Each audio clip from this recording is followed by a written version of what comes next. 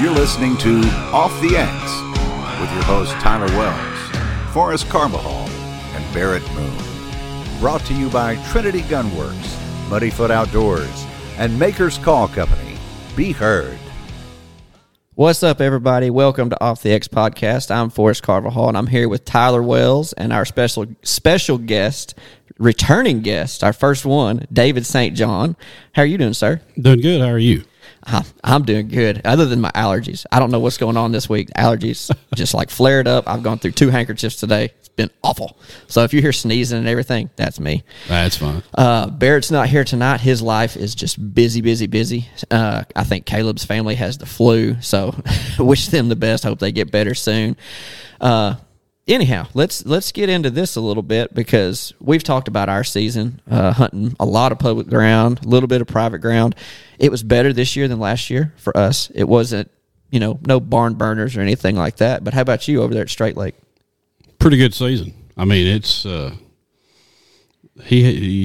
Max probably had at Straight Lake. We probably had $500,000 sitting there from about the week of Halloween until January 3rd or 4th. Not quite $500,000 every day, but I mean, them ducks showed up early over there. It was pretty impressive. Yeah. Did y'all see a decrease when all the public ground flooded out good? Did y'all see a decrease? I mean, we talked about that last time too. With the river staying in its banks, it helps out places like Straight Lake, right? Coca-Cola, wherever. Them ducks, they don't have too many other places to go. But when the water did come up on the White and the Cache and whatnot, we lost some ducks, and it's to be expected. Right? Did they come back? They do come back when that river goes back in the banks. But they'll stay, as long as the river stays out, they'll remotely stay away. It's like, just for an example, you go from $500,000 to, we'll just say, $250,000. Yeah. And you'll stay around that number and then slowly grow back as the water goes down, or? Yeah, and I mean, because they keep in water on them fields constantly from, the last week of October all the way through. Okay. So them ducks do come back and feed. A lot of times they'll show back up more in the evening time because they've got a place to come feed, and then they'll head back out to the bottoms. Do y'all do much evening hunting over there, or is it all morning? Zero afternoon hunts. Yeah. Okay. I didn't know if y'all had some guys that just like, we're going to sleep late on the evening hunt. I do. I think this year they did sneak out. I went to work and come back, and they had snuck out and killed some snow geese. Oh, okay. So okay, and I think they killed 72. So it was kind of just a few of them. Yeah, it was. Wow, I'm pulling in the parking lot, and they're throwing them out of a Argo out on the ground, counting them. Oh, then they're stacking them in the back of a truck. Yeah, dang, sounds like a good time. Mm-hmm. What about the memberships? Y'all had memberships this year, right? Yes, Max did sell memberships this year. How did that go? I think it went fairly well. I mean, there was quite a few people interested in that. I'm not quite sure how many memberships he sold. Yeah. It's the 20 mark, 23, something like that. Okay. Do you guide those, or are those kind of self-guided for the members, or how does that work? No, I'll guide them. We did have some day hunters still this year, especially on the first part of the season. I think the first week I was up there, the first guys that come in from Alabama, Georgia area, I took them to a new blind that Max has had built over on the lake. It's called the lake bed. Okay. It's like a bayou. A lot of cypress knees and stuff like that. And you can put 6-7 people up in that tall blind, and I stand down below it. I think my group that morning killed 25 or 30 or something like that. So it was pretty good hunt. Anytime I think of cypress, I think of gadwalls. Do y'all do a lot of gadwall shooting in a place like that, or is it still mallards? It's still mallards. I mean, we'll have some gadwalls, some teal, stuff like that. I mean, even some smiling mallards that come flying by every now and then. There you go. Do y'all shoot those? Do we or they? Oh, okay. I was curious. No, I mean, when you have day hunters like that, you want them to shoot. Right. They brought them shells to shoot and paid for this day to shoot. So, we do shoot them. I don't blame you. I love shooting them. I think they're really cool birds. Ed Wall likes to call them rams. That's Ed Wall's favorite deal. He said that we killed some rams in the woods today. Some rams. I love his photography. It's His photography really is good. phenomenal. It is. How much do you get to hunt with him? This year I got to hunt with Ed once or twice. Once or twice? Yeah, and I've got some interesting footage, of one of the hunts, that I actually started filming with my phone while he was filming behind me. Oh, and I don't know. You probably saw some of his footage of that hunt where the slow-mo, where the ducks are coming down and about to land on the water. I'm sure I did. I may or may not have known it was Straight Lake. I was actually filming at that time too. Yeah. We were letting them come in. I mean, they starting to come in, and we hadn't shot a full limit. We had some members with us hunting, and it was actually David Morris, the ex-mayor of Searcy, Max, me, Ed Wall, Jay Hodge, and then Ronnie and George. Okay. And as we're sitting there hunting, this is the second spot we moved to because the first 15 minutes in one little hole, we wouldn't get very much action. So we went over to another hole called the Willow Hole. So you even have to move on private ground. On private ground, we had to move because Max looked at me and like 15 minutes in, he goes, "What do you think? Think we ought to move?" And I said, "Yeah, we need to move." And we did. It was a good call, but I started videoing like 5 or 10 minutes, 5 or 6 minutes after the ducks started coming in. Max wasn't calling a shot. Sometimes you just see beauty, and that's kind of, and you don't want to run them all off at that time either, right? Because it's fairly early in the season, like the second week or whatever, second split, first week, and Ed's behind me, probably about 4 trees behind me, filming. Yeah. And so I just pull my phone out and I start filming all these ducks coming in. I mean, they are just falling in too. And and as they started to leave out, I overheard Ed say, "I peed a little." I told Max that story, and he said, "You got to send me that video," because what I did is I panned my phone around. Yeah. And I said, "Ed, what did you say?" He said, "Dude, I peed a little." And he's just filming too, I'm sure. Does he ever pull a gun out, or is it always camera? That's always camera. It's always camera. Yeah, it's always camera over there. He gets to hunt a lot in a lot of good places. But that right there, that was pretty funny. I actually shared it on my DSJ Outdoors page. That little video I had. Then I probably did see it. You saw that, Yeah. but the one I'm talking about, Ed slowed everything down in slow mo. Oh, okay. And it's phenomenal. Yeah. How they were just the back paddling and feet coming down, and they're like 5-6 foot above the water, and he filmed some slow mo coming all the way down as they touch the water. And there's more coming right in behind them. Oh my goodness. So you said that, y'all didn't want to shoot all those because it was early in the day, early in the season. You don't want to run them off. Yeah. What do you do with them then? Do you let them all come in and then shoo them away, or let them swim off, or how does that work? No, they actually, someone will move, Yeah. Typically, and they'll get up and fly out. And the thing about it is, because I'll tell you this, sharing that video that I took, a guy messaged me through Messenger, and he said, "You are a blessed man." Well, okay, so made me think. Yeah. I started thinking at that point, private ground's not the only place I've got to see that. yeah. I've got to see that on public ground, when 80 are dropping in on public ground, and you're just sitting there going, "Oh my," Yeah. So it made me start thinking about being blessed. Dude, he's right. Yeah. The things I've seen like that, especially at Straight Lake or maybe Green Tree, Yeah. or public ground, I've seen things that a lot of people will never get to see with stuff like that.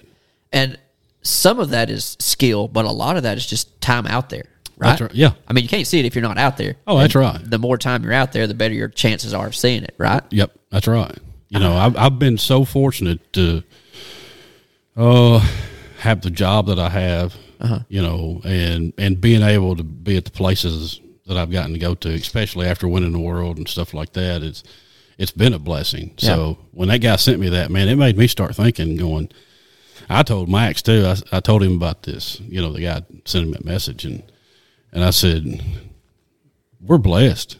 He said, "Let me tell you," he said, "That guy's right." He said, "We are seeing more things now that, the anti-hunting people, if they would ever just do what we just did, just sit there and call them in, and then when they start coming, let them come and see the beauty of duck hunting."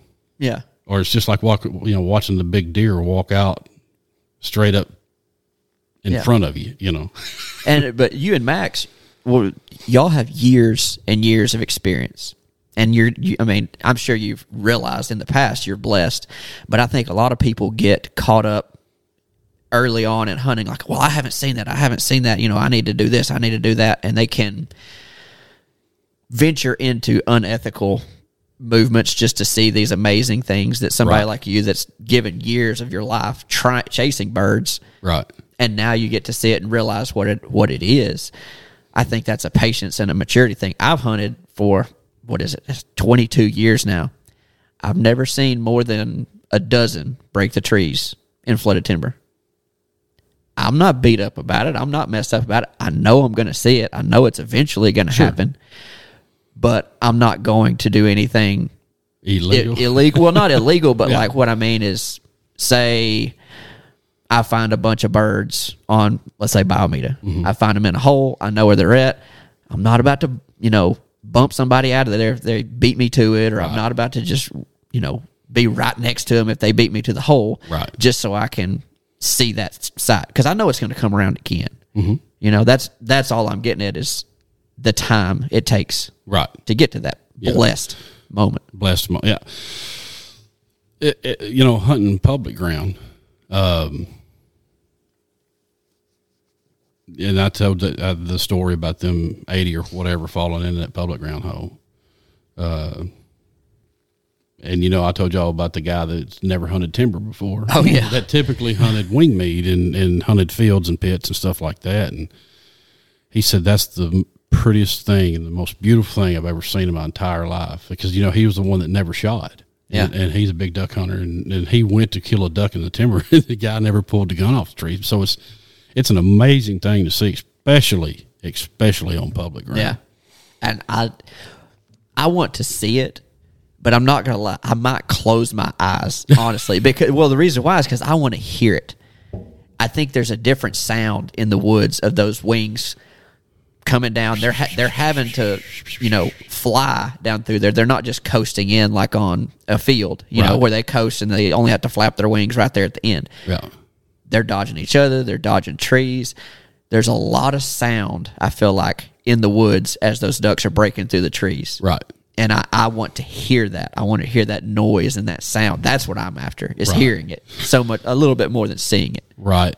There's a guy that hunted with me this year. He come in with the Louisiana group, and he hunts a lot up in North Arkansas on the public grounds. Right. And, he's seen some amazing stuff up there because I know one of the guys he's hunted with. And he was telling me, I've hunted with this guy, and, he said, he's a friend of yours. I said, yeah, Brent's a good friend of mine. I talked to him quite a bit. And he said, I hunt with them. And I said, well, then you've seen some pretty good stuff. And he goes, yeah. So this is day 2, and I'm going over and taking the Argo, and we're going to drop down off the road and drop right into some woods. And it's just in the where I drop off is just a road that goes into the woods. And it's 30 yards from a field that would be behind us the way the wind was blowing. He looks at me, and he's a fairly experienced hunter, and he said, where's your landing strip? And I said, you see that little hole right there? He looked up, and it ain't no bigger than 2 or 3 ducks to get in. And I said, if I get the opportunity, I'm going to try to make them fall straight down right there. I said, or they can go down the road toward the big field out here and try to come back and drop in coming into the woods like we just drove in. Right. Just the way the wind was blowing. It was pretty funny because it happened just like I said. Yeah. Yeah. I couldn't believe it. It was, but I hit them and I stayed on them pretty hard. And man, they got right over that little old hole, and about 6 or 7 or 8 of them fluttered straight down. Didn't coast down, nothing. They stopped right above the tree line or tree tops. And the first one coming down was a drake, and he fluttered straight down because I told him that's what I wanted them to do. Yeah. And he said, I ain't never seen that. And we got through shooting. I think we killed, there's probably about 10 of them come in. And I think these people got excited and started shooting. We knocked down 6, Did you give him a little wink? Hey, that guy walked over to me and he said, Oh my gosh. I've never seen one do that. And another guy that wasn't an experienced hunter, he said, "Did you see that duck? It fluttered straight down, man. That was unbelievable." You said, I told him to do that. Yeah. But it's funny how, you get to see stuff like that. Yeah. And this guy's been hunting on some great hunts. I know he has because Yeah. I know where he's been hunting and who he's hunting with. And he said, "Dude, I ain't never seen that." He said, "That's unbelievable." Yeah.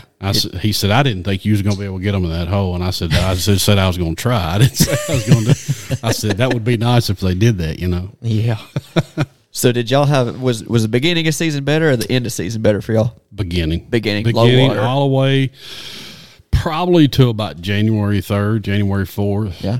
And after that, it got pretty rough. Got rough. What made it get rough?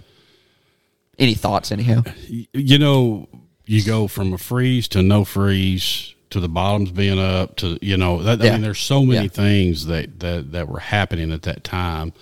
We wasn't pressuring them. I mean, at one point, it's just like they just left. Yeah. I mean, they disappeared. When you go out on your rest area and you look in the afternoon with binoculars and see 4 ducks sitting on your rest area, it gets tough. I bet. Yeah. But that's so interesting to me though, because we're off the X. We're really targeted towards the public hunters and the weekend warriors. That's our target guys, and that's who we are. Yeah. And I feel like that's where season got good for us. Right. So it just kind of confirms all the thoughts that most people have about the private clubs versus public hunting. Is if the water's down, y'all are going to smoke them. Yep. If y'all do your job and keep your hunting pressure down, you keep water with them, y'all are going to kill them good. But once stuff freezes over that y'all really can't control unless you have a bunch of ice eaters or the rivers get out, that's when it becomes our game. Right. And I love hearing it from somebody like you who does hunt the private stuff, but you've also hunted the public stuff, so you know exactly what's going to happen and probably why, so you can speak so educated about it. I hunted public ground. I went to my place 4 times this year. Yeah. I want to say we killed 5 ducks. Really? In my 4 trips. Now, a couple times we didn't go hunt because it was pouring down rain. We went one morning, and I think a bolt of lightning hit about 50 yards from us, and I looked and went, "I'm out." I've been out too. I could see the storm coming. Yeah. And I said, "I'm out." I mean, we wasn't out there 25 minutes. We done got set up, and that's fast as I picked decoys up. We only had about 18 out. I was like, I'm out of here. I've been there before, and I've thought, you know what, them decoys, I'll buy some more. I don't want to be out here in this. I've been fishing in it too, and been like, nope. So there was out of them 4 trips I did at my place. I mean, like I said, I think we had 3 or 4 days that we had rain that we just we stayed in and made breakfast. Yeah. But the other times it was pretty tough hunting. I mean, it's jam packed. Yeah. Duck hunting has gotten very populated. Mm-hmm. Yeah. Yeah. I don't know how the numbers are down, like what they're saying. Yeah. I don't know. I don't know either. I don't know if it's that or if it's just people are better at finding the good places because of social media and because of the internet. I'm not going to say it's OnX's fault because we've had Google Maps and all these other things that are basically the same thing. All OnX does, it just shows you property lines compared to that. So, it's really not OnX's fault. But I think because of all that, social media and the internet being able to find, this is probably where a good spot is, I think that's made it a lot more congregated too. Well, I told one of the guys this year, I said, I don't think I'm taking anybody else hunting over here unless they leave their phones on the bar. Yeah, that's right. That's right. I said, I really don't want to. I said, these phones have it used to be like a GPS. If you saw somebody pull a GPS out, you're like, no, put that up. And now you got a phone that does everything. That's right. I told him that, and he kind of looked at me like, really? And I said, every time you take someone, I would tell them put their phones on the bar. Yeah. Yeah. I mean, I have taken people before when I was younger, and like, you turn around in the boat, don't look where we're going. Yeah. Even though wherever we were going was an easy to find spot, and they probably could have found it anyhow, even being turned around. But yeah, I've done stuff like that before too. Right. What about, did you stay in the woods over there at Straight Lake, or did you have to hunt fields or anything? You know, I hunted the fields a few times. We went to a field, what they call east of the dump, and it's just the old road that goes around back up toward McCrory. And I drove out there the afternoon before, and Jay said, "This is where we're talking about," and I said, "Okay." It was loaded up with ducks. Yeah. You know, and this was probably mid-season. Okay. When I did this, these guys that I took were great. They were awesome. Yeah. I mean, very awesome. They were hunters. I mean, that's got to be a plus. It's a big plus. So I'd never hunted over here, and we get over there, and I get everybody in the pit, and and it's just got the flaps in the front, and I'm telling you, them ducks did not want anywhere close to that pit. I'm talking about nowhere close to that. They knew pit. what it was. They knew exactly at that point what that was. Yeah. And that's the first time that pit's been hunted all year, if that tells you something. I mean, they would get between us and the highway yeah. at 60 yards out. And I would look up and say, "Be still, guys, here they come." And they'd be coasting right down there toward me from the north to the south. I'm sitting on the north end of the blind. I said, "Here they come," and all of a sudden, about 50 yards out, they swing right out in the middle of the field and land. I was like, seriously? Then these guys were, "Man, look behind us! Look behind us in them beans!" And same thing. They were flying behind us. They were flying out in front of us. That's crazy that they knew where you they were. They knew exactly where we were. But you haven't hunted it. It hadn't been hunted all year up to that point. That's incredible. That's incredible. We could take some.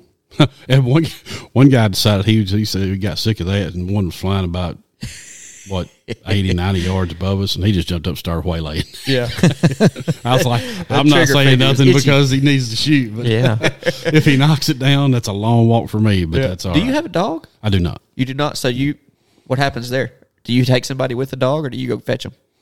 There's times I go with people that have dogs. Okay. But most of the time, if it's just me, yeah. Max has let me use Mayday before. I haven't used Ada before, but I used Mayday a couple of years ago. But I'll go walk out there and get them. Okay. Typically, I mean, I'm getting older, but still, Well, I try to stay in shape a little bit. You had some new waders this year. Yes, I did. How did those work for the walking out there to pick them up? I'm going to tell you, them waders, when I put them on for the first time, they were so light, and the boot was so comfortable. I mean, I walked out of my shop. My wife had just pulled in the driveway. She seen me walk out of the shop in them waders. She goes, and it's, what was that? October? Yeah. Yeah. I got them in October, and she goes, "What are you doing?" I mean, it's like 75, 80 degrees outside. And I said, "It's the most comfortable boot I've ever put on my foot." And, typically through duck season, my back will start to hurt from standing beside trees or whatever. Oh, yeah. Mm-hmm. For a long period of time. This year, my back never hurt. Nice. So I give credit to the boot, the shin boots. Yeah, they are the shin waders. Yes, we didn't say that. Yeah, but. we didn't. But they're the shin waders. Man,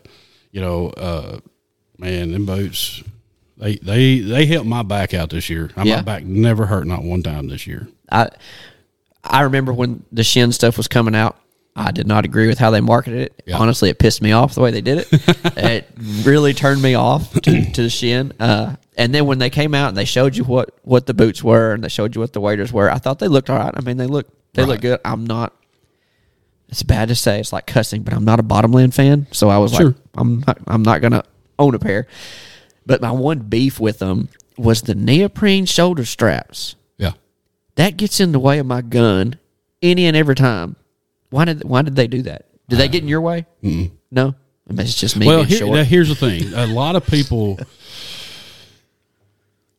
I wear my waders differently. I've watched Max. He won't even put the straps on. He just puts the belt on. It's an elastic belt, and that belt's awesome. I mean, it holds everything up. You can tuck them in, but see the kind of way we hunt, like you talk about hunting public ground, the way I'm used to hunting public ground.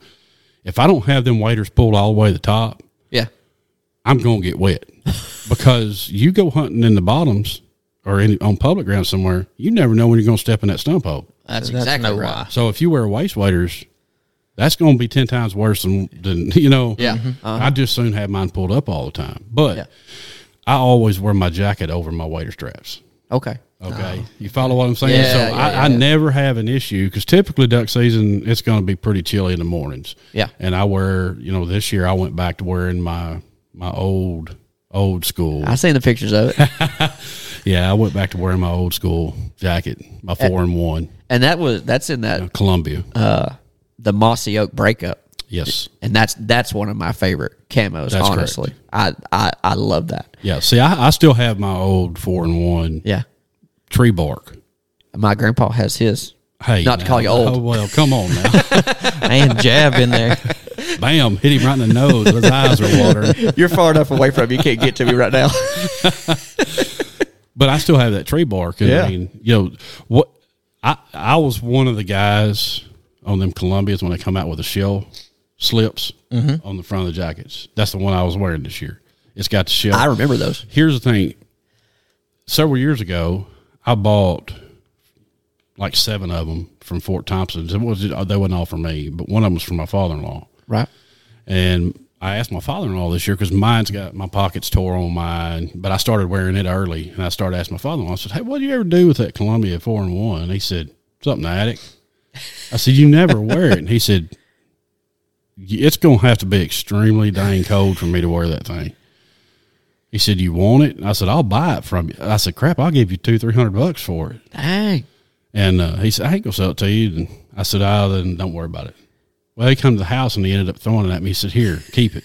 So it's a brand new 4-in-1 Yeah. Columbia, and Yeah. so I started wearing that this year. That's awesome. It still had the 20 gauge shell clips in the bottom of them pouches, if that tells you anything. Yeah. Nice. Do you shoot a 20 gauge? No. Oh, okay.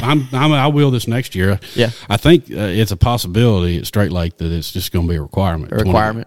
20 gauge. I mean, Tyler and I both shot 20s every day except for when we went goose hunting. Right. Yeah. Yeah. I love a 20. Yeah, I've shot a 20 for the past couple of years, pretty much all season. And I guess I can say I want a Beretta. Tell me about the Berettas because I don't have any experience with them. I don't either. Okay. But some of the guys I hunt with over there, that's what they're shooting. Okay. And, they're nice guns. Yeah. They really are. Okay. I mean, I Beretta owns Benelli, correct? Is that not I correct? don't think so. Okay, No, I I don't thought think so. I'd heard that. Maybe I'm wrong. I could be 100% off, but I thought they were. Is Beretta an Italian made gun? Am I off on that one too? I think so. I think they are, yeah. Okay. All those nice guns made over there. I mean, Oh, yeah. I'm a Benelli shooter. I love the Benelli guns, but I think But Beretta I'm is- shooting Super Vinci, Yeah. Okay. 12 yeah. gauge. I was shooting 12 gauge Super Vinci. Yeah. I've never really thought about hunting with a 20 gauge. I've always hunted with a 12. My daughters, the only 20 gauges I actually have is a single shot 20 gauge my father-in-law gave me for the girls to Okay. use. And then the 2 youth models. I've got an 870 and then I got a Winchester youth model 20 gauge. Nice. But that's the only 2 20 gauges I actually have. Okay. Okay. Or 3 actually now. So Do y'all have certain shells that y'all are sponsored by over there at Straight Lake? not in particular. Not in particular. Okay. What did you shoot this year? Apex. Apex? How'd you like 'em? Apex is one of the Echo sponsors. That's right. That's right, yeah. Did you shoot the steel or do you shoot the fancy stuff? Well, let's see. They sent us the steel. Okay. Okay. Yeah, you're talking about the blend. Yeah, the blend or the I shot the blend. Ed Wall actually gave me some blend. Yeah. Not this past year, but the year before. Them dudes are bad to the bone. It's dirty, isn't it? Man, them dudes are bad to the bone. Them blends are something else. Yeah. I mean, I don't remember what the blend is with that, but one of the guys in DeWitt, he reloads shells and he does all TSS Yeah. pellets. He handed us some 20 gauge, and it was something stupid. It was like 1 3/8 ounce number 7s. Yeah. Yeah, I mean, it was, you held it in your hand next to a Boss shell, which a Boss shell compared to a steel shot shell, you can tell the difference in the weight. Right. And then you held that TSS next to the Boss, and the Boss felt lighter than the steel. It was incredible. Yep. The weight that TSS shell had. And I'm talking about when you shot one, it did not need to be close. Right. Because it would just rip it to pieces. I'll tell you, I shot boss shells some too. I like them, but I don't like the 5s like everybody else does. Tyler does. Tyler likes the My 5s. gun shoots the 5s really well. So, You know, and that's the thing. It's what your gun likes. Yeah. like, I think every company should come out with, you say, hey, I want a duck hunt with the 20 gauge, and they should say, okay, here's a box, and it's got 3 of every size for that 20 gauge. So you can, and just that be like that's your tester pack. Yeah. So you can shoot it through there and see what your gun likes. Because me and Forrest both bought cases of the 5s. My gun loves the 5s. Right. He bought a case of the 3s. His gun loves the 3s. Yep. So, Do y'all both shoot the same choke? I shoot a Rob Roberts T2. See, that's What what are I you shoot. shooting? You're shooting a factory. I right? have not shot a Rob Roberts in my 20 gauge yet. My 12 gauge, I shoot a Rob Roberts T2. Yeah. But in my 20, I'm still on the factory chokes because everybody rants and raves about just use the factory chokes. And so far, I like the modified choke tube with the number 3 Boss. That's a great combination for me. From what it sounds like, you might ought to think about putting that T2 in there. I should. And I still need to get the forcing cones That's done probably on it. why that shell works better for him than it does me. That Rob Roberts choke tube, there's our sponsor too. How about that? Yeah. I like a Rob. But I shoot the T2 and T3s.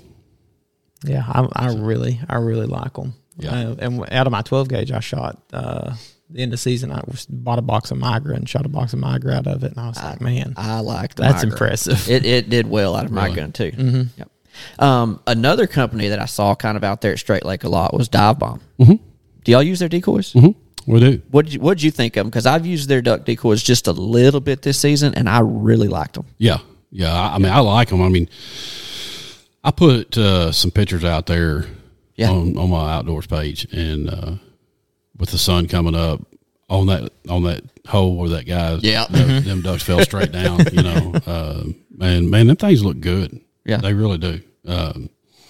That's you know, they sponsor Max and them up here at Straight Lake. Okay, I didn't know that they were a sponsor. I know I'd seen through social media. You see who comes out there and who doesn't. Well, they come up there, with split reed. I hunted. That was my other thing was how Christina Wing. she takes really good pictures. She too. really does. She really hunted with me a couple of times this year, taking pictures and stuff. Her dog Cash hunts with her. A pretty big black lab.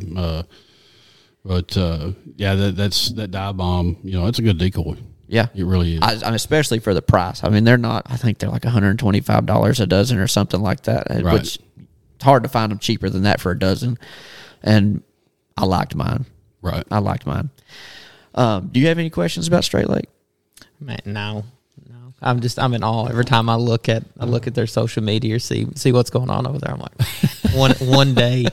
Okay. I have 2 selfish questions. Okay. Which, I mean, how many bands did y'all get this year? I think I know of 2, but I'm one of those think they killed 3. I think they killed 3. But here's the interesting thing about the bands. They were banded at Straight Lake last year. Oh, I didn't know that y'all did any banding. Okay. They banded this year too. This year? Yeah, I had to leave and go to work. The first band we killed this year, we were hunting the road hoe, and we had Rusty Butcher with us, and he's one of the members, and he was hunting to the tree to my right. And this morning I actually messed my gun up, but this thank goodness we hadn't shot yet when this happened, but we had a group set up just perfect, come straight into us, and I mean they were coming right in the member's face. I'm talking about right in his face, right at him. That's why we had him set up, and I turned around and I ended up killing. I shot 2 that come my way. I typically don't shoot unless they separate out and people have already shot. Mm-hmm. But I ended up knocking down 2 greenheads, and I go over and pick them up. When I turned around, Mike standing in front of the road looking at me, smiling, holding up a band. And I looked at him and said, I did that. Yeah. Why? I didn't even shoot that way. I did that. But he said, man, I'm going to tell you what. I'm going to cry if this come from Straight Lake last year. Yeah. So we get back. Well, of course, I have to hurry, get dressed, and go to work. Mm-hmm. When I come back, I found out that it was banded at Straight Lake. Yeah. Last year. Wow. And they said Max did a cartwheel. He was excited. So what they had done is they took that band off that duck and they put it on a mounted duck in the lodge. Nice. I think the next week, another It wasn't a member, it was a member's guest or something. I wasn't there that time, and they killed another band. And I'll be danged if it wasn't banded at Straight Lake the year before as well. Wow. So that man donated that band to Max to put on one of his mounts in the lodge. Nice. That's pretty cool. And I think they killed one more one of the days I wasn't there as well. Were all three of those kind of in the same time frame? They were within 2 or 3 weeks apart. That's kind of interesting. That's too. really cool. You know, I mean, I think I was talking to Jay. I'm losing the count number here. I think they banded 1,525 this year at Straight Lake. Okay, that was fixing to be my next question. Yeah. If they did another band there this year. Yeah, they did it at White Oaks, and they've done one there at Straight Lake. So that's Oswald. Yeah. That comes out there. Yeah. And does it? Okay. Yeah, That would be. It would be cool to be a part of that. Just watch that be done. yeah. Yeah. I haven't had it. I mean, I could have went up there and done all that. Of course, duck season's over, and I'm trying to get stuff rearranged at the house. Yeah. Okay. My next question, which is selfish too. Did y'all kill any black ducks this year? Not that I know of. Not that you know of? I don't remember in the book. I don't remember seeing any black ducks written down. Oh, okay. Okay. I would have been. I told don't remember to. seeing a picture of one. Yeah, I don't think so. I'm pretty sure we didn't. Yeah. Have y'all killed one out there? If they have done that, it was before I got there 2 years ago. Oh, okay. Okay. And I would have to say they probably have. Yeah, I would figure that they have. Y'all kill a lot of birds. I mean, you're in a good area for a black duck. But that's my trophy bird. Bands are a trophy bird for me. So I was just curious how many of y'all did, live vicariously through y'all for a minute. That's one duck that I've never killed is a black duck. Really? Now I've been on the hunt where one's been killed. Really?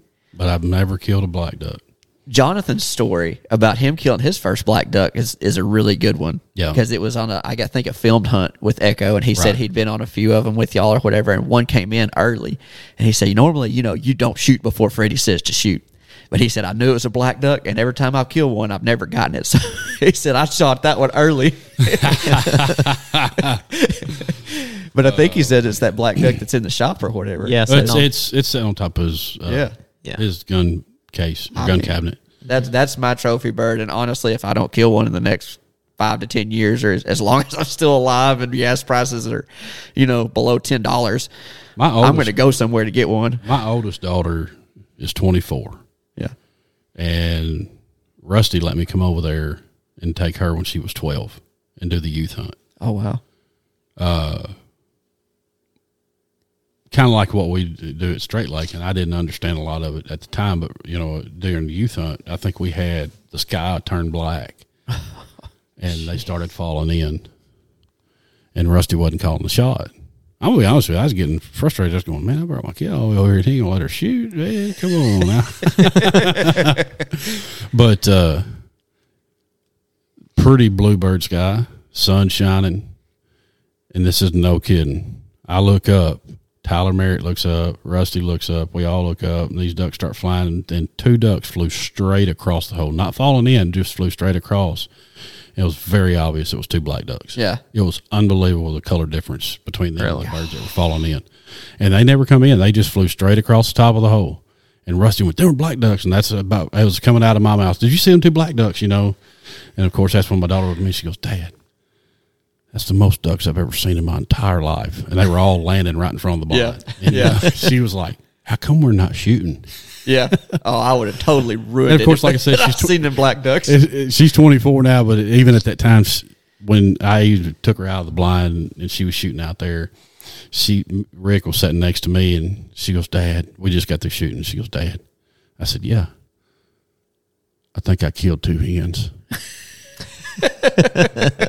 She's talking about the whole hunt. She goes, I'm sorry. I said, ain't no sense apologizing. Rick started laughing. He said, sweetheart, you killed 2 ducks. I'm proud for you. She's 12 years old. I think I killed 2 hens. I'm sorry. She probably seen enough timber heating videos of y'all giving Rick crap about it. So. Man, yeah. But Rick got tickled. He was like, honey, that's okay. It's all right. Oh, man. I love that. One thing I do want to talk about, unless you have something else you want to talk about. I was going to ask, did y'all kill anything over there, like unique, any hybrid or anything this year that you know about?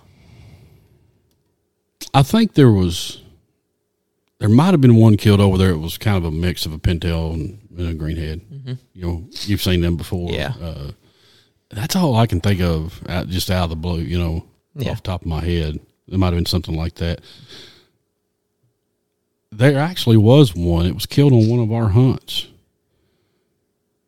I want to say it was a mix between a widgeon and something else, and I'm trying to remember what it was, because we were kind of debating on what it was. Like, they was like, what is that, Doug? And I'm like, looks kind of like a widgeon, but it looks like something. I mean, it was like something else. Have to go back through the pictures and look for that one. Yeah.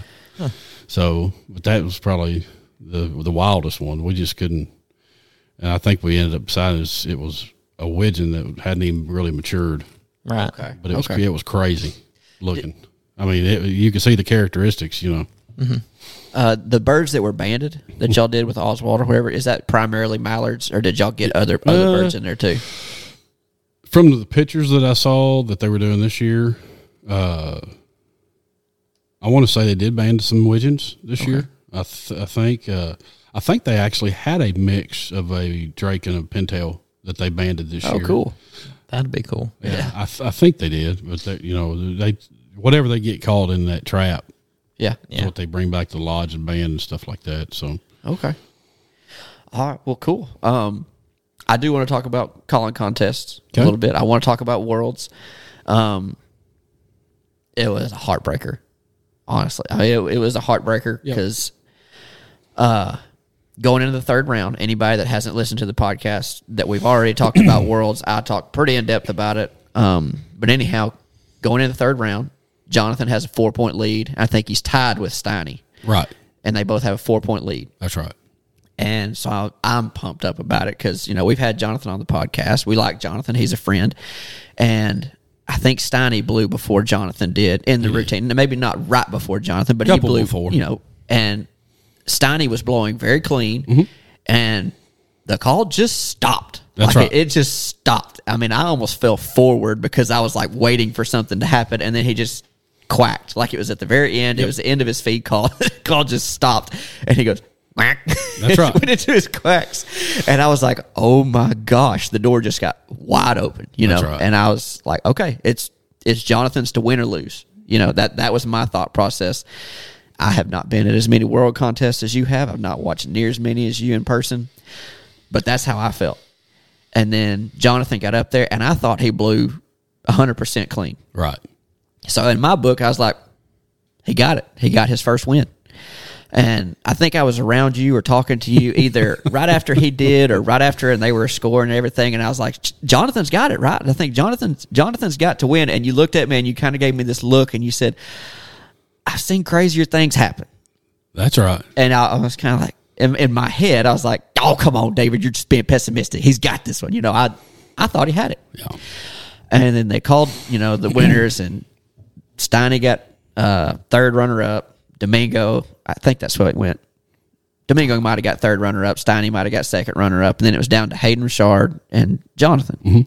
And I was actually behind Jonathan's family, and I was filming it because I was like, I want to get this moment too.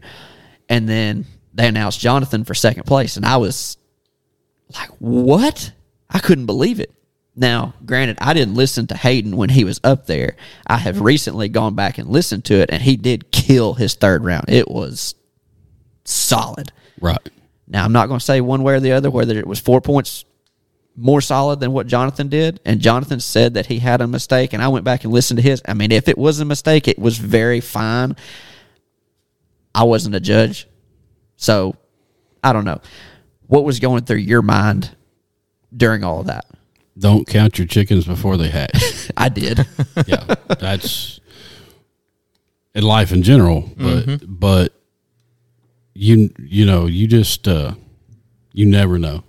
Right. That's the whole thing. You never know, because that third round scores are hidden.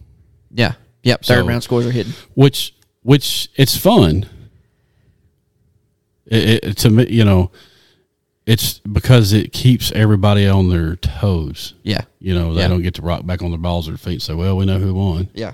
Right. So I think one thing that did hurt Jonathan, because he looked so excited right before they announced it, and Hayden was on him, like, hugging him, like talking him up.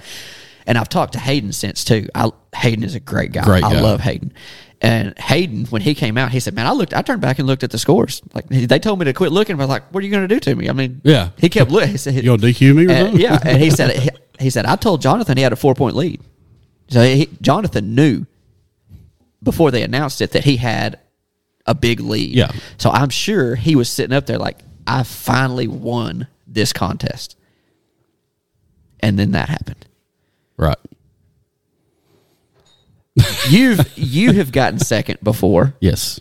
but yours was in a call off, and I think you knew that you'd got second because That's correct. You had the mistake. But what does it feel like to get second? Let me go with that. When I say don't count your chickens before they hatch, okay? I knew I'd messed up in that last round of the third round of the call off. I knew that. I knew I bobbled my transition. So did Brad.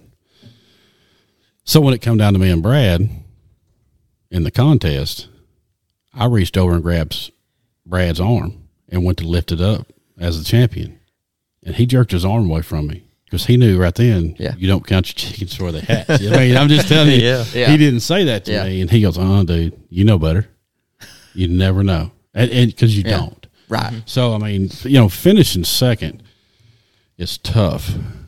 And your ultimate goal when you first start this is you want to qualify for the world. Yeah. Period. When you qualify for the world, you want to make the second round in the world. Mm-hmm. When you make the second round, now you're talking about finishing the top 10, 11. Yeah. You've done something.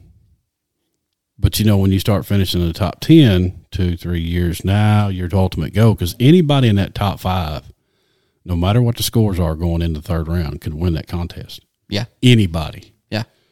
No matter how high a score you got going or lead you got going into that third round, you can't rely on that at all. Yeah.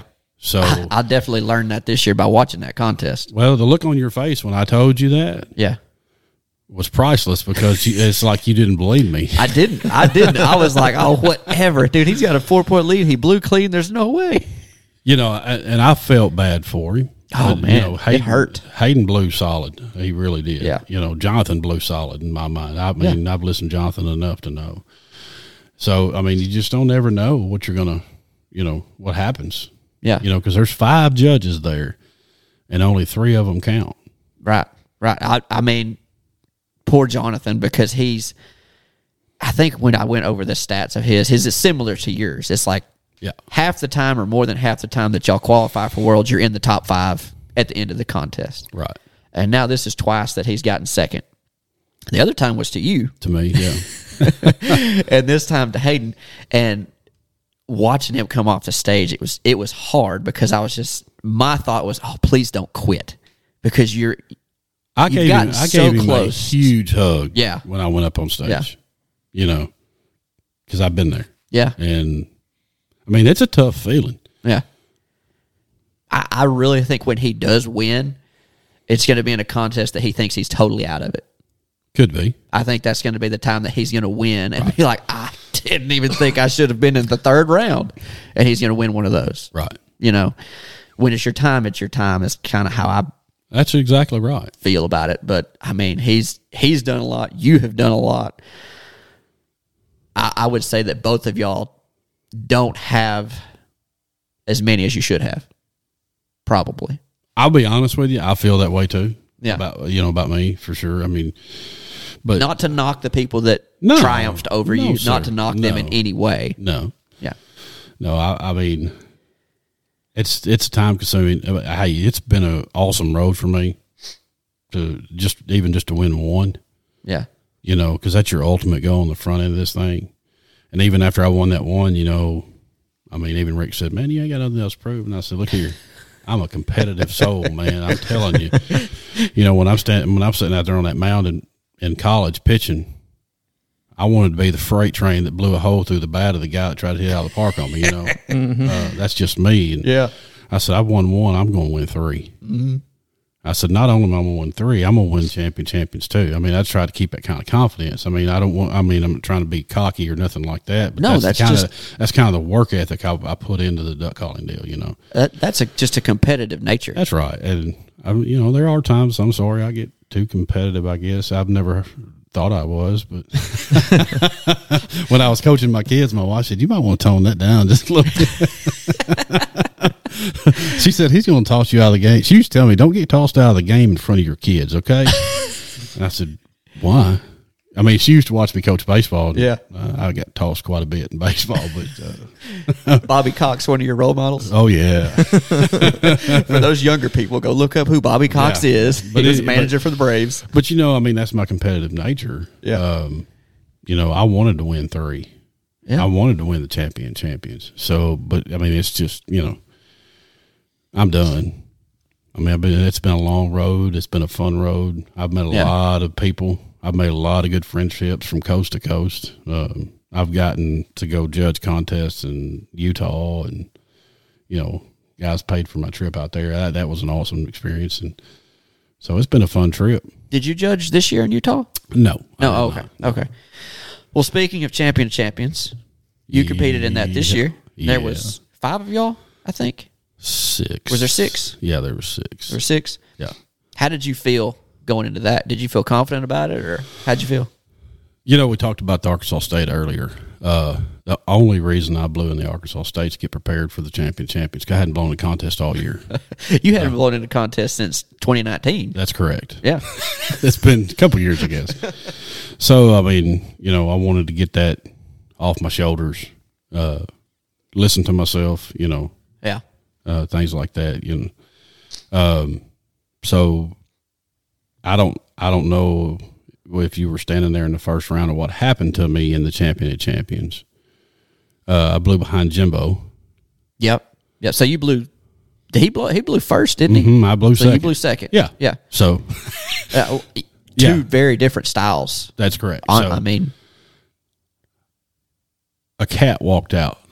that's right. I do You remember forgot the cat. about that, I didn't forgot you? about the Yeah. cat. Have you heard this story? No, I My ain't heard it. goodness. So I'm in the middle of my routine and people start laughing. So I'm thinking my pants are unzipped. I'm going, hold on, no, I'm behind this deal here. They can't see me. I'm trying to focus and blow the call, and I turned it up a notch where I couldn't hear it, and then the laughing got a little louder. And I'm continuing, and I was in my triple when they started laughing. Yeah. My triple comeback, Which is one of the hardest parts of the routine. Honestly. that's my strength. Okay, so I get to my transition, I get through it, and the laughs get louder. So I get down to my feed, and I'm blowing my feed call, and the laughs are getting louder. And I'm getting to my closeout, and I look down, and here's this stinking cat walking in front of me. And I said, they're not laughing at me; they're laughing at the cat. So I blow my quack, you know, and I'm fixing to blow my closeout, and the cat's sitting right next to my foot. He's right up on stage, right beside me. Well, it had been there I went, hey. I was like, uh-oh, what's that cat? You know. So here's the funny thing: I go in the back, and the people said, "Man, what are they laughing at?" And I said, "A freaking cat walked up on stage with me." It was not a black cat, though. It was not a black cat. Well, and that's where I'm going. Jimbo Ronquist said, "Was it a black cat?" And I said, "No." And he said, "Let me just tell you, if it was a black cat, I'd walk my ass right out of here right now." He said, "I'd go home and not come out of the house." Well, I completely forgot about that, and yet I guarantee you that probably cost you at least a point or two, because the judges had to quit listening to you. Because if they hear a crowd laughing, they're going to be like, what are they laughing at? They're not going to be listening to you. They were laughing pretty hard. I mean, for me to hear it over my call. Yeah. I forgot about the cat, but the cat was on stage and for it a may pretty cost good me. time. I mean, I scored a 226 in the first round. I think you would have been 2 points back. I think I was 2 Logan points. was 228. 229. 229. That's right. Yeah, Logan he blew got good in the first round, and he did not in the second or third. He had mistakes. But beyond that, right there, I felt that I blew as strong as I possibly could blow. Yeah. You know, I even talking with Rick, you know, he said, you know, I'm telling you, you blew strong. You You blew you. Yeah. Nothing you could do about it. Yeah. And you get, what place did you get? Third runner up. So that's fourth. Yes. Who? Brad, Phil. Brad is the and person I'm Steiner. not thinking about that I completely forgot. I don't know how I forgot I about went from Brad. a 226 in the first round to like a 2. What was it? I'm trying to think. In the second round, 255 is 250 average, right? Yeah, and I got like a 253. 53. That's okay. That's kind of what I was thinking too. Brad got like a 259 Yeah. or something like that. So Yeah. It just didn't go your way at all. But I do remember you blew clean yeah, every time you got up there, which you pretty much blew how I always hear you when we practice. Right. And then the cat messed you up. know? I would Well- say. I mean, you're talking about my closeout kind of went instead of like my big duck. Mac. Right. But I mean, typically a judge will have a score written down already. Yeah. Unless I really squawk a closeout, and then they'll go back and change it. But I didn't squawk. Right. I didn't do any of that. Yeah. It just didn't. It wasn't my closeout. I were you tired when Champion starts? Because it's after Worlds, and Worlds is just ridiculously a long contest. No, because I didn't show up for World until like the middle of the second round. Well, even then, you had to have been there for an hour and a half before your contest even started, maybe even 2 hours. I go back out in the parking lot and sit in my truck. Yeah. I'll blow my practice routines, typically. Right. I'll blow a couple before the contest. Walk around, sit down again. So it didn't bother me. So do you still get nervous and like keyed up? Yes. Still yeah. even in champions? Oh, yeah. Yeah. Okay. It's an ultimate goal to win that, Right. Well, there's, 5 years between each one of those? Yeah. Oh, he's totally going to do the next one because I'm going to talk him into it. I'm out. I'm going to talk him into it. I've already told him I'm retired. Well, we're going to have a fishing tournament, and we're going to say whoever wins gets to determine whether you're in champions or not. I'm in. We're in my boat where I want to go. No. We can fish your boat, but we're going to my lake. You ever been front-ended? Yes, as a matter of fact, that's a good story. That's a really good story. I was fishing with my buddy Matt, and I'm going to say their names: Matt Hedrick and his dad, Mark Hedrick. Who him and Trey Reed do on the Buzz. They have a radio show. Right.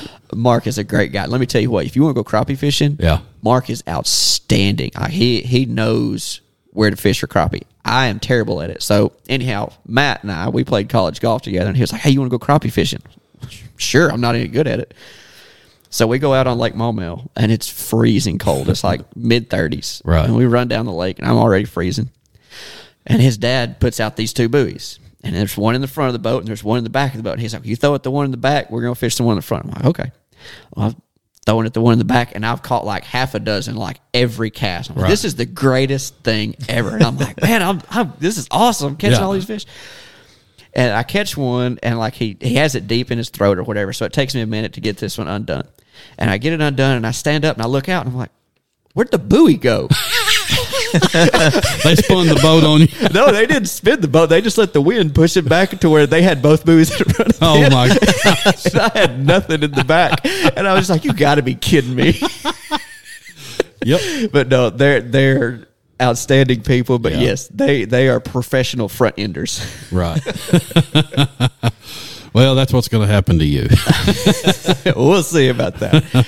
But you brought up baseball. We're running a little short on time. Okay. But you did bring up baseball, and you have an outstanding story that we did not get to the last time that you were here. Okay, so to preface this a little bit, I don't know if anybody out there knows this guy named Mookie Betts. He's kind of like a good baseball player or something. Something like that. Something like that. 2 world championships and, MVP. And, a bunch of other crowns to his head. But he gave a lot of credit to, I guess, his rise or his MVP season to something. That's right. And it was this necklace. Right. Okay, this baseball necklace. Yeah. And I can't remember where he got that from. Do you know where he got it from? I do. Tell us a little bit about it. From my shop. Well, what's interesting is in the business I'm in with sales and with Echo Calls, I met a gentleman named Matt Cantrell, and he was one of the managers at a Gander Mountain in Paducah, Kentucky. And his son Griffin he loves baseball, and him and Matt would go to spring training. So Matt found out that I made these baseball bat necklaces, and I've got a guy that turns the bats out for me, and I put a lanyard groove in it, and I tie them up like our old duck call necklaces were. But those were a hot item when those came out too. Oh yeah, the duck call necklaces were awesome. So doing the duck call necklaces, I thought, you know what, I'm gonna see if we can't make out of the old other acrylic that what we call cutoffs. Right. Try to make some baseball bats and then just put a groove in it and just tie a necklace. So I started doing that. So I started explaining this to Matt Cantrell. Well, he called me up a few years back and he goes, "You still making them baseball bat necklaces?" I used to carry them out to the softball fields with me, and I do them with softballs and baseballs. And I wouldn't sell a ton, but I'd sell some. I said, "Yeah." He said, "Well, look, me and Griffin's going down to spring training this year." He said, "I want to buy 10 of them from you." I said, "Okay. Let me get them made up, and I'll get them to you." So he takes them down there, and he's got video of Griffin. I want to say Griffin was 10 or 11, 12 years old, something like that. Yeah. And Griffin would holler at him while they were at batting practice. He would holler at one of the ball players, and they would come over there to the fence, and he'd give them one of these necklaces. Well, in return, they were giving him a bat. Oh, dang. And I'm like, This holy kid knows what he's doing. So Matt's got this on video. So he ended up giving one of these baseball necklaces to Mookie Betts. Yeah. The year that they won the World Series and he got the MVP. Wow. With the Red Sox, right? Yes. Yeah. And he's got, and I mean, if you can go back and look at all the videos of Mookie running the bases, sliding, the still pictures they get of him sliding in, the bat's up in front of his face. Yep. The necklace is up in front of his face while he's sliding, or when he's swinging the bat, or he's hit a home run, and on his follow through of a swing, the bat's flipped out. The necklace part of the bat necklace is flipped out in front of him. And these pictures are still pictures. Yeah. In full motion type deals. And there's my bat. I'm like, holy smoke. So they actually did he really said that Griffin Cantrell, this was my good luck charm this year. Right. I was about to say, you can Google Mookie Betts necklace, and it pops up a lot of stuff about it. So it's my necklace. Yeah. That I've made. Yeah. So it's kind of interesting, but he's not the only one. There's other Major League Baseball players that actually got them now that Cantrell's son has given to these guys. And little Griffin, he's a great kid. He's actually got a box that he folds these necklaces up just perfectly round. Yeah. With the bat sitting there with the baseballs hanging there on top of them. And it's an open and close glass case box. This kid's going places. Man, I guarantee you he is.